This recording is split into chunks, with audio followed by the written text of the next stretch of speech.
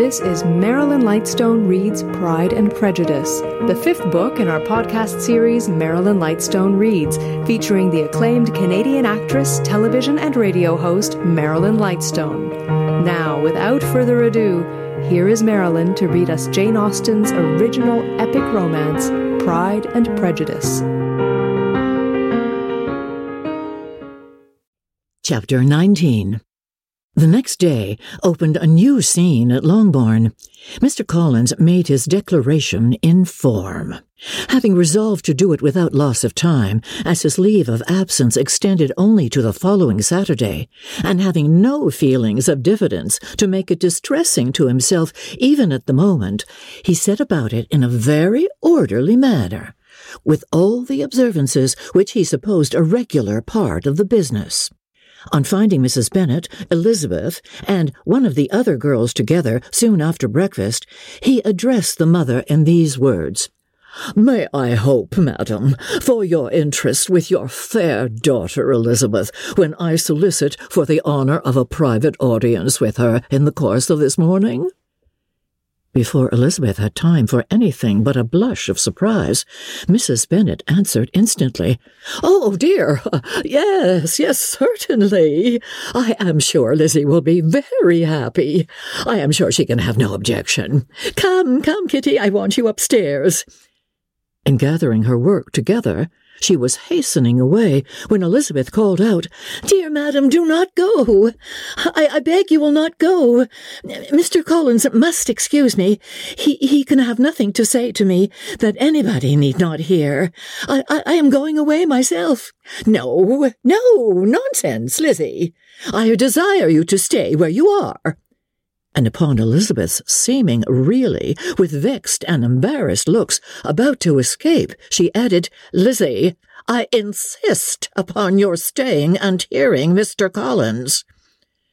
Elizabeth would not oppose such an injunction, and a moment's consideration making her also sensible that it would be wisest to get it over as soon and as quietly as possible, she sat down again and tried to conceal, by incessant employment, the feelings which were divided between distress and diversion. Mrs. Bennet and Kitty walked off, and as soon as they were gone, Mr. Collins began. "Believe me, my dear Miss Elizabeth, that your modesty, so far from doing you any disservice, rather adds to your other perfections.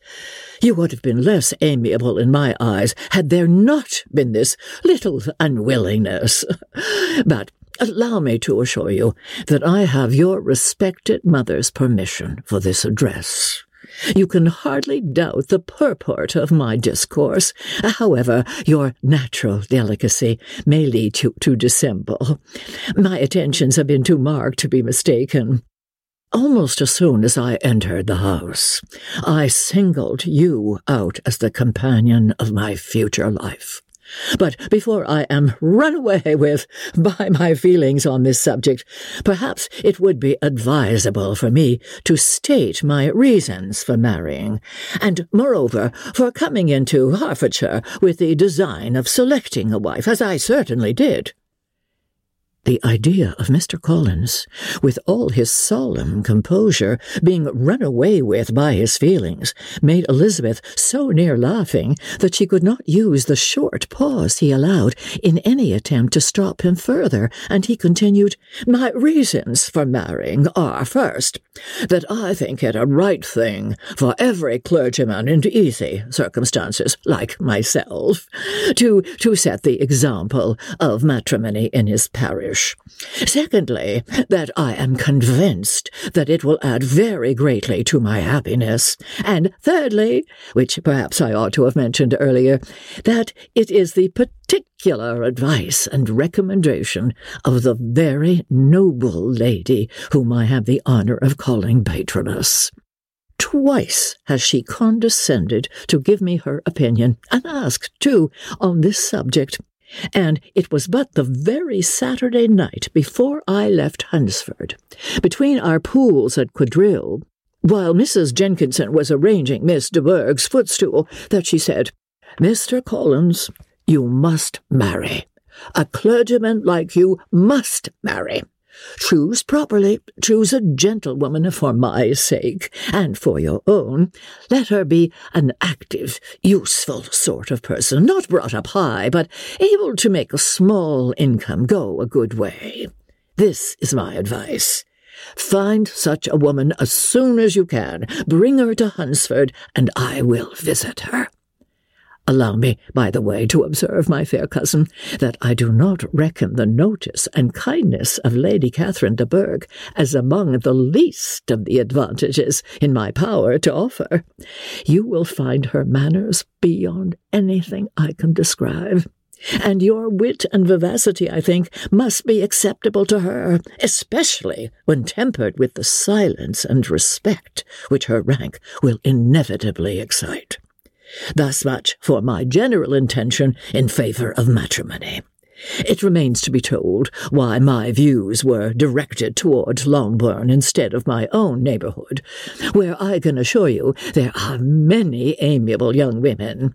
But the fact is that, being as I am, to inherit this estate after the death of your honoured father, who, however, may live many years longer, I could not satisfy myself without resolving to choose a wife from among his daughters, that the loss to them might be as little as possible when the melancholy event takes place, which, however, as I have already said, may not be for several years. This has been my motive, my fair cousin, and I flatter myself it will not sink me in your esteem. And now nothing remains for me but to assure you in the most animated language of the violence of my affection. To fortune I am perfectly indifferent, and shall make no demand of that nature on your father, since I am well aware that it could not be complied with, and that £1,000 in the 4%, which will not be yours till after your mother's decease, is all that you may ever be entitled to. On that head, therefore, I shall be uniformly silent, and you may assure yourself that no ungenerous reproach shall ever pass my lips when we are married." It was absolutely necessary to interrupt him now. You are too hasty, sir," she cried. "You forget that I have made no answer. Let me do it without further loss of time. Accept my thanks for the compliment you are paying me. I am very sensible of the honour of your proposals, but it is impossible for me to do otherwise than to decline them." "I am not now to learn," replied Mr. Collins, with a formal wave of the hand, "that it is usual with young ladies to reject the addresses of the man whom they secretly mean to accept when he first applies for their favour, and that sometimes the refusal is repeated a second or even a third time. I am, therefore, by no means discouraged by what you have just said, and shall hope to lead you to the altar ere long." Upon my word, sir," cried Elizabeth, your hope is a rather extraordinary one after my declaration. I do assure you that I am not one of those young ladies, if such young ladies there are, who are so daring as to risk their happiness on the chance of being asked a second time. I am perfectly serious in my refusal. You could not make me happy, and I am convinced that I am the last woman in the world who could make you so. Nay, were your friend Lady Catherine to know me, I am persuaded she would find me in every respect ill qualified for the situation." "Were it certain that Lady Catherine would think so," said Mr. Collins very gravely, "but I cannot imagine that her ladyship would at all disapprove of you, and you may be certain when I have the honour of seeing her again, I shall speak in the very highest terms of your modesty, economy, and other amiable qualification." Indeed, Mr. Collins, all praise of me will be unnecessary. You must give me leave to judge for myself, and pay me the compliment of believing what I say. I wish you very happy, and very rich, and by refusing your hand, do all in my power to prevent you from being otherwise. In making me the offer, you must have satisfied the delicacy of your feelings with regard to my family, and may take possession of Longbourn Estate whenever it falls, without any self-reproach. This matter may be considered, therefore, as finally settled. And rising, as she thus spoke, she would have quitted the room had Mr. Collins not thus addressed her. When I do myself the honour of speaking to you next on the subject, I shall hope to receive a more favourable answer than you have now given me, though I am far from accusing you of cruelty at present, because I know it to be the established custom of your sex to reject a man on the first application. And perhaps you have even now said as much to encourage my suit as would be consistent with the true delicacy of the female character. Really, Mr. Collins, cried Elizabeth with some warmth, you puzzle me exceedingly. If what I have hitherto said can appear to you in the form of encouragement, I know not how to express my refusal in such a way as to convince you of its being one. You must give me leave to flatter myself, my dear cousin, that your refusal of my addresses is merely words, of course. My reasons for believing it are briefly these. It does not appear to me that my hand is unworthy your acceptance, or that the establishment I can offer would be any other than highly desirable. My situation in life, my connections with the family of de Bourgh, and my relationship to your own are circumstances highly in my favour, and you should take it into further consideration that in spite of your manifold attractions, it is by no means certain that another offer of marriage may ever be made you. Your portion is unhappily so small that it will, in all likelihood, undo the effects of your loveliness and amiable qualifications. As I must therefore conclude that you are not serious in your rejection of me, I shall choose to attribute it to your wish of increasing my love by suspense, according to the usual practice of elegant females. Oh, I do assure you, sir, that I have no pretensions whatsoever to that kind of elegance which consists in tormenting a respectable man. I would rather be paid the compliment of being believed sincere. I thank you again and again for the honour you have done me in your proposals, but to accept them is absolutely impossible. My feelings in every respect forbid it. Can I speak plainer? Do not consider me now as an elegant female intending to plague you, but as a rational creature, speaking the truth from her heart. Oh, you are uniformly charming, cried he, with an air of awkward gallantry, and I am persuaded that when sanctioned by the express authority of both your excellent parents, my proposals will not fail of being acceptable. To such perseverance in wilful self-deception, Elizabeth would make no reply, and immediately and in silence withdrew, determined, if he persisted in considering her repeated refusals as flattering encouragement, to apply to her father, whose negative might be uttered in such a manner as to be decisive, and whose behaviour, at least, could not be mistaken for the affectation and coquetry of an elegant female. Chapter 20. Mr. Collins was not left long to the silent contemplation of his successful love, for Mrs. Bennet, having dawdled about in the vestibule to watch for the end of the conference, no sooner saw Elizabeth open the door and with quick step pass her towards the staircase than she entered the breakfast-room, and congratulated both him and herself in warm terms on the happy prospect of their nearer connection. Mr. Collins received and returned these felicitations with equal pleasure, and then proceeded to relate the particulars of their interview, with the result of which he trusted he had every reason to be satisfied, since the refusal which his cousin had steadfastly given him would naturally flow from her bashful modesty and the genuine delicacy of her character. This information, however, startled Mrs. Bennet.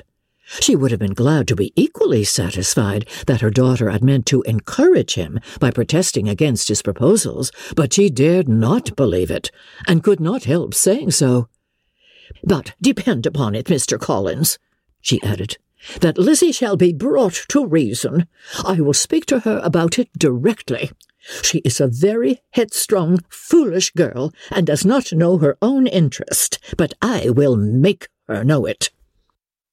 "Pardon me for interrupting you, madam," cried Mr. Collins, "but if she is really headstrong and foolish, I know not whether she would altogether be a very desirable wife to a man in my situation, who naturally looks for happiness in the marriage state. If, therefore, she actually persists in rejecting my suit, perhaps it were better not to force her into accepting me, because if liable to such defects of temper, she could not contribute much to my felicity." "Oh, sir, you quite misunderstand me," said Mrs. Bennet, alarmed. "Lizzie is only headstrong in such matters as these. In everything else she is as good-natured a girl as ever lived. I will go directly to Mr. Bennet, and we shall very soon settle it with her, I am sure." She would not give him time to reply, but, hurrying instantly to her husband, called out as she entered the library, "Oh, Mr. Bennet, you are wanted immediately. We are all in an uproar. You must come and make Lizzie marry Mr. Collins, for she vows she will not have him, and if you do not make haste, he will change his mind and not have her." Mr. Bennet raised his eyes from his book as she entered, and fixed them on her face with a calm unconcern, which was not in the least altered by her communication. "I have not the pleasure of understanding you," said he, when she had finished her speech. "Of what are you talking?" "Of Mr. Collins and Lizzie. Lizzie declares she will not have Mr. Collins, and Mr. Collins begins to say that he will not have Lizzie." "And what am I to do on the occasion? It seems a hopeless business." "Speak to Lizzie about it yourself. Tell her that you insist upon her marrying him." "Let her be called down. She shall hear my opinion." Mrs. Bennet rang the bell, and Miss Elizabeth was summoned to the library. "Come here, child," cried her father as she appeared. "I have sent for you on an affair of importance. I understand that Mr. Collins has made you an offer of marriage. Is it true?" Elizabeth replied that it was. "Very well. And this offer of marriage you have refused?" "I have, sir." "Very well. We now come to the point. Your mother insists upon your accepting it. Is it not so, Mrs. Bennet?" "Yes, or I will never see her again." "An unhappy alternative is before you, Elizabeth. From this day you must be a stranger to one of your parents. Your mother will never see you again if you do not marry Mr. Collins, and I will never see you again if you do." Elizabeth could not but smile at such a conclusion of such a beginning, but Mrs. Bennet, who had persuaded herself that her husband regarded the affair as she wished, was excessively disappointed. "What do you mean, Mr. Bennet, in talking this way? You promised me to insist upon her marrying him." "My dear," replied her husband, "I have two small favours to request. First, that you will allow me the free use of my understanding on the present occasion, and secondly, of my room. I shall be glad to have the library to myself as soon as may be." Not yet, however, in spite of her disappointment in her husband, did Mrs. Bennet give up the point. She talked to Elizabeth again and again, coaxed and threatened her by turns, She endeavored to secure Jane in her interest, but Jane, with all possible mildness, declined interfering, and Elizabeth, sometimes with real earnestness, and sometimes with playful gaiety, replied to her attacks. Though her manner varied, however, her determination never did. Mr. Collins, meanwhile, was meditating in solitude on what had passed. He thought too well of himself to comprehend on what motives his cousin could refuse him, and though his pride was hurt, he suffered in no other way. His regard for her was quite imaginary, and the possibility of her deserving her mother's reproach prevented his feeling any regret. While the family were in this confusion, Charlotte Lucas came to spend the day with them. She was met in the vestibule by Lydia, who, flying to her, cried in a half-whisper, "Oh, I'm glad you are come, for there is such fun here. What do you think has happened this morning? Mr. Collins has made an offer to Lizzie, and she will not have him." Charlotte hardly had time to answer before they were joined by Kitty, who came to tell the same news, and no sooner had they entered the breakfast-room, where Mrs. Bennet was alone, than she likewise began on the subject, calling on Miss Lucas for her compassion, and entreating her to persuade her friend Lizzie to comply with the wishes of all her family. "Oh, pray do, my dear Miss Lucas," she added in a melancholy tone, "for nobody is on my side. Nobody takes part with me. I am cruelly used. Nobody feels for my poor nerves." Charlotte's reply was spared by the entrance of Jane and Elizabeth. "Aye, there she comes," continued Mrs. Bennet, "looking as unconcerned as may be, and caring no more for us than if we were at York, provided she could have her own way. But I tell you, Miss Lizzie, if you take it into your head to go on refusing every offer of marriage in this way, you will never get a husband at all, and I am sure I do not know who is to maintain you when your father is dead. I shall not be able to keep you, and so I warn you. I have done with you from this very day. I told you in the library, you know, that I should never speak to you again, and you will find me as good as my word. I have no pleasure in talking to undutiful children. Not that I have much pleasure, indeed, in talking to anybody. People who suffer as I do from nervous complaints can have no great inclination for talking. Nobody can tell what I suffer. But it is always so. Those who do not complain are never pitied."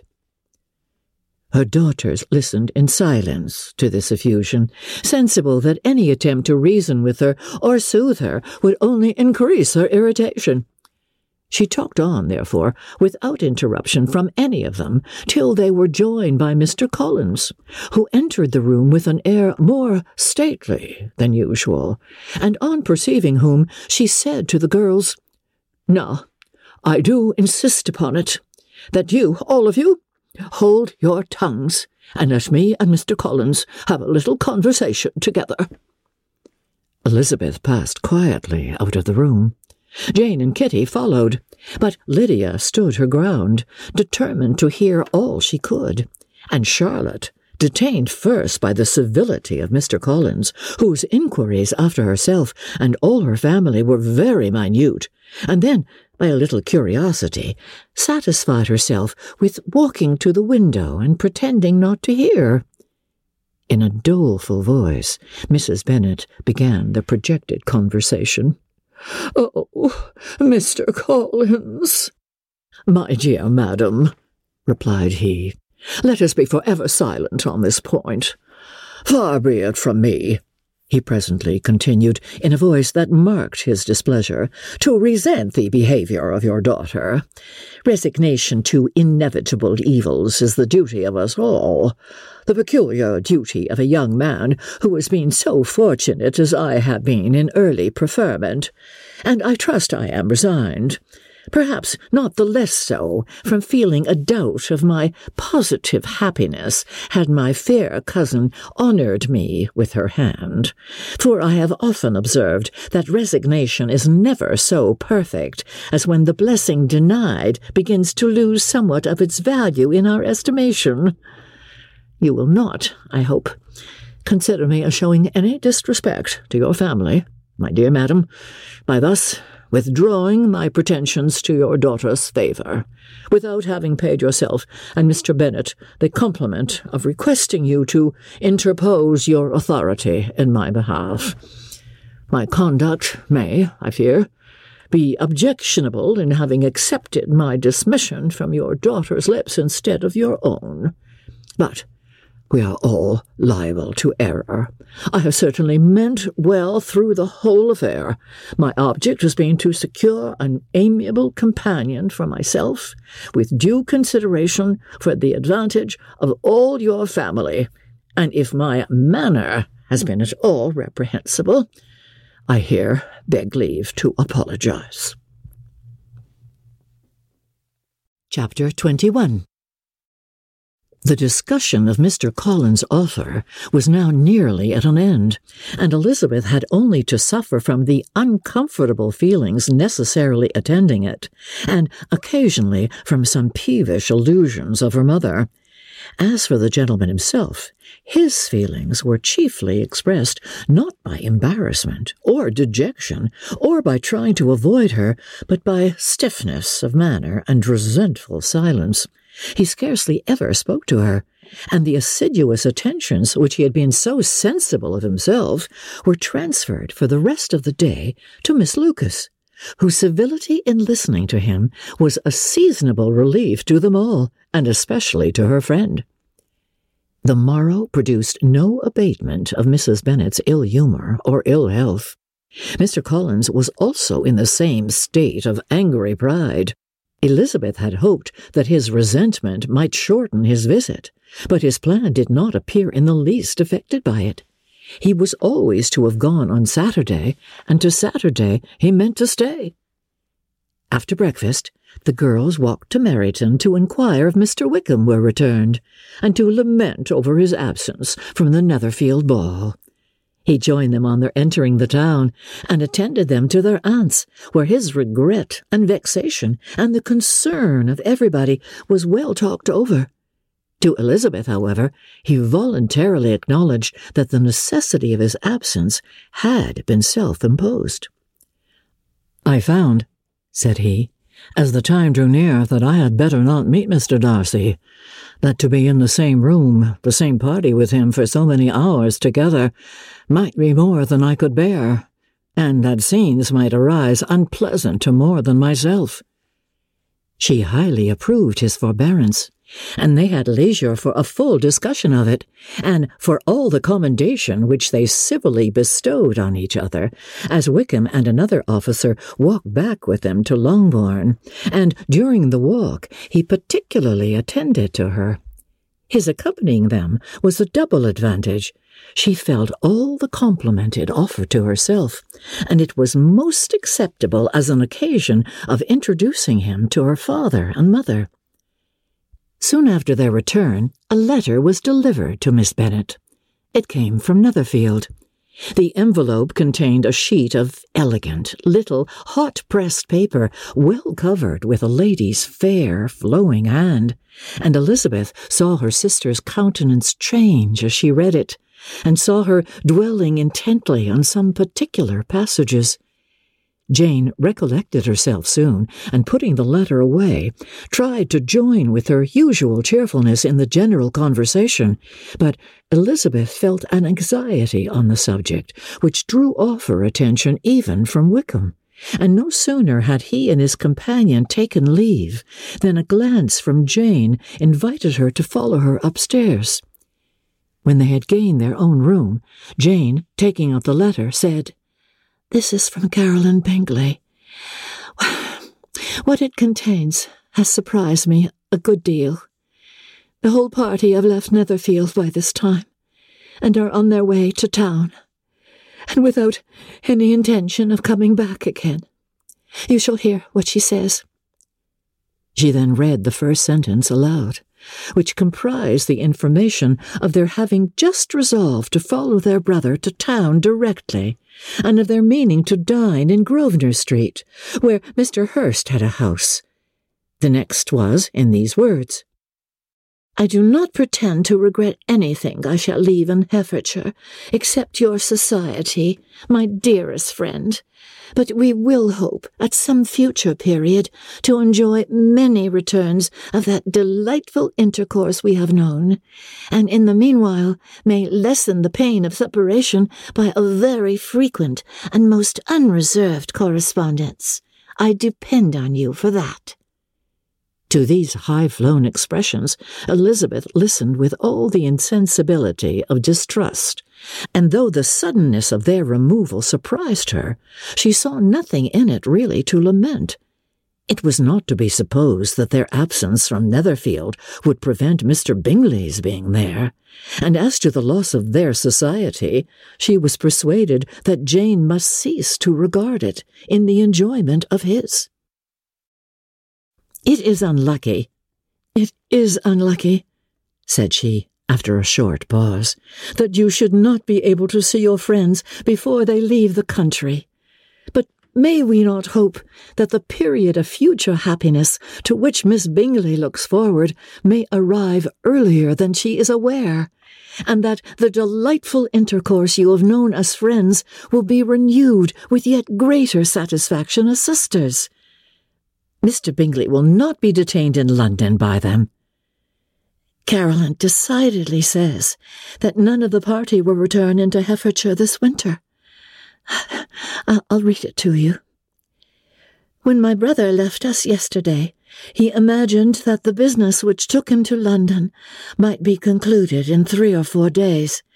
But as we are certain it cannot be so, and at the same time convinced that when Charles gets to town he will be in no hurry to leave it again, we have determined on following him thither, that he may not be obliged to spend his vacant hours in a comfortless hotel.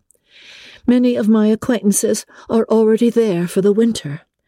I do wish that I could hear that you, my dearest friend, had any intention of making one of the crowd. But of that I despair. I sincerely hope your Christmas in Herefordshire may abound in the gaieties which that season generally brings, and that your beaux will be so numerous as to prevent your feeling the loss of the 3 of whom we shall deprive you. It is evident by this, added Jane, that he comes back no more this winter. It is only evident that Miss Bingley does not mean that he should. Why will you think so? It must be his own doing. He is his own master. But you do not know all. I will read you the passage which particularly hurts me. I will have no reserves from you. Mr. Darcy is impatient to see his sister, and to confess the truth, we are scarcely less eager to meet her again. I really do not think Georgiana Darcy has her equal for beauty, elegance, and accomplishments, and the affection she inspires in Louisa and myself is heightened into something still more interesting, from the hope we dare entertain of her being hereafter our sister. I do not know whether I ever before mentioned to you my feelings on this subject, but I will not leave the country without confiding them, and I trust you will not esteem them unreasonable. My brother admires her greatly already. He will have frequent opportunity now of seeing her on the most intimate footing.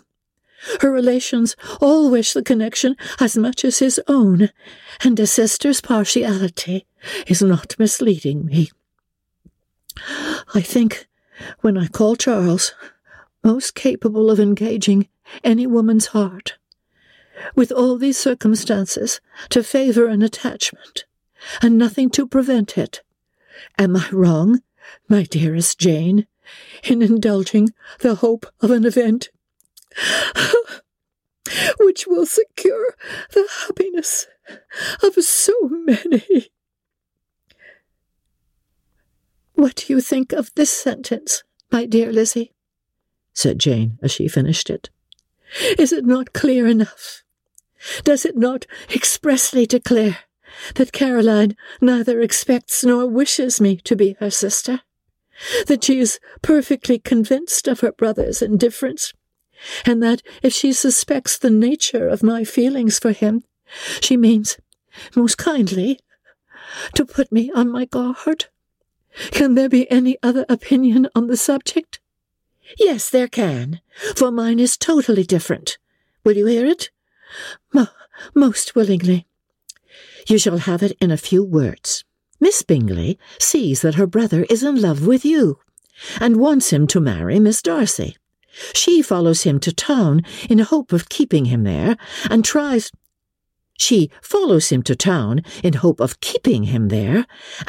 to persuade you that he does not care about you." Jane shook her head. "Indeed, Jane, you ought to believe me. No one who has ever seen you together can doubt his affection. Miss Bingley, I am sure, cannot. She is not such a simpleton. Could she have seen half as much love in Mr. Darcy for herself, she would have ordered her wedding clothes. But the case is this. We are not rich enough or grand enough for them, and she is the more anxious to get Miss Darcy for her brother from the notion that when there has been one intermarriage, she may have less trouble in achieving a second, in which there is certainly some ingenuity, and I dare say it would succeed if Miss de Bourgh were out of the way.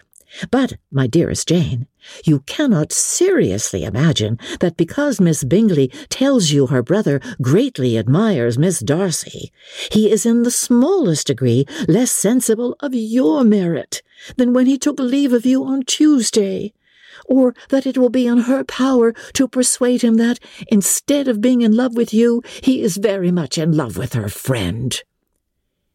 "If we thought alike of Miss Bingley," replied Jane, "her representation of all this might make me quite easy.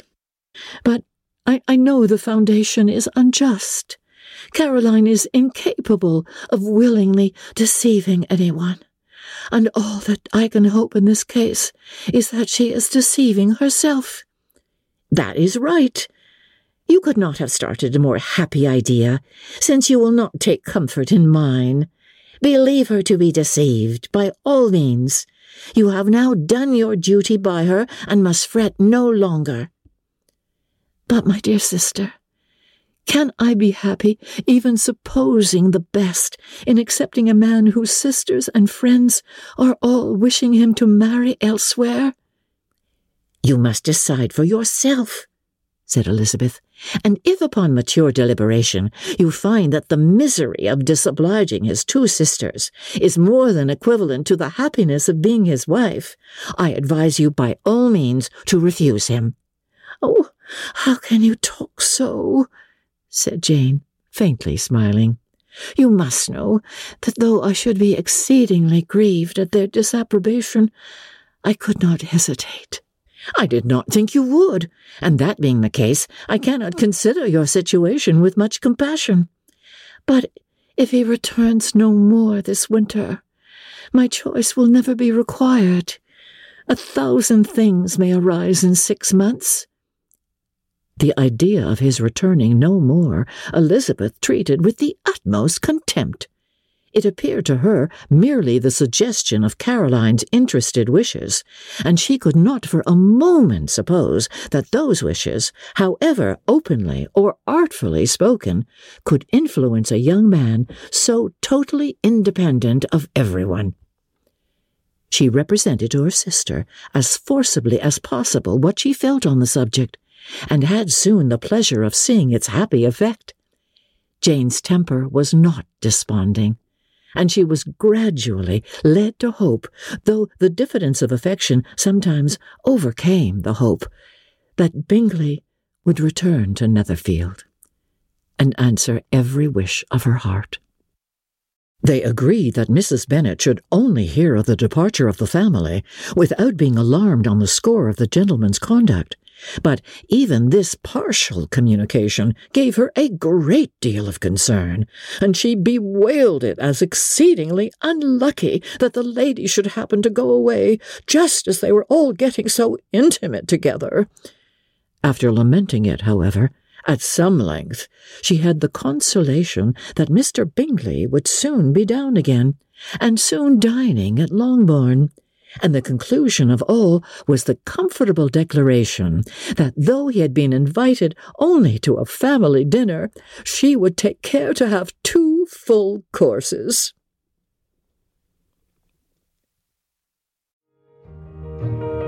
Thanks for listening to this episode of Marilyn Lightstone Reads Pride and Prejudice. This episode was produced by Justin Eacock, executive producer Moses Neimer. This is our 5th book in our Marilyn Lightstone Reads podcast. We invite you to go back and listen to Marilyn read The Age of Innocence, Anne of Green Gables, Jane Eyre, and A Christmas Carol. Also, you can help support this podcast by recommending it to your friends and leaving a 5-star review in either iTunes or Google. And while you're there, look for a variety of other quality podcasts proudly presented by the Zoomer Podcast Network.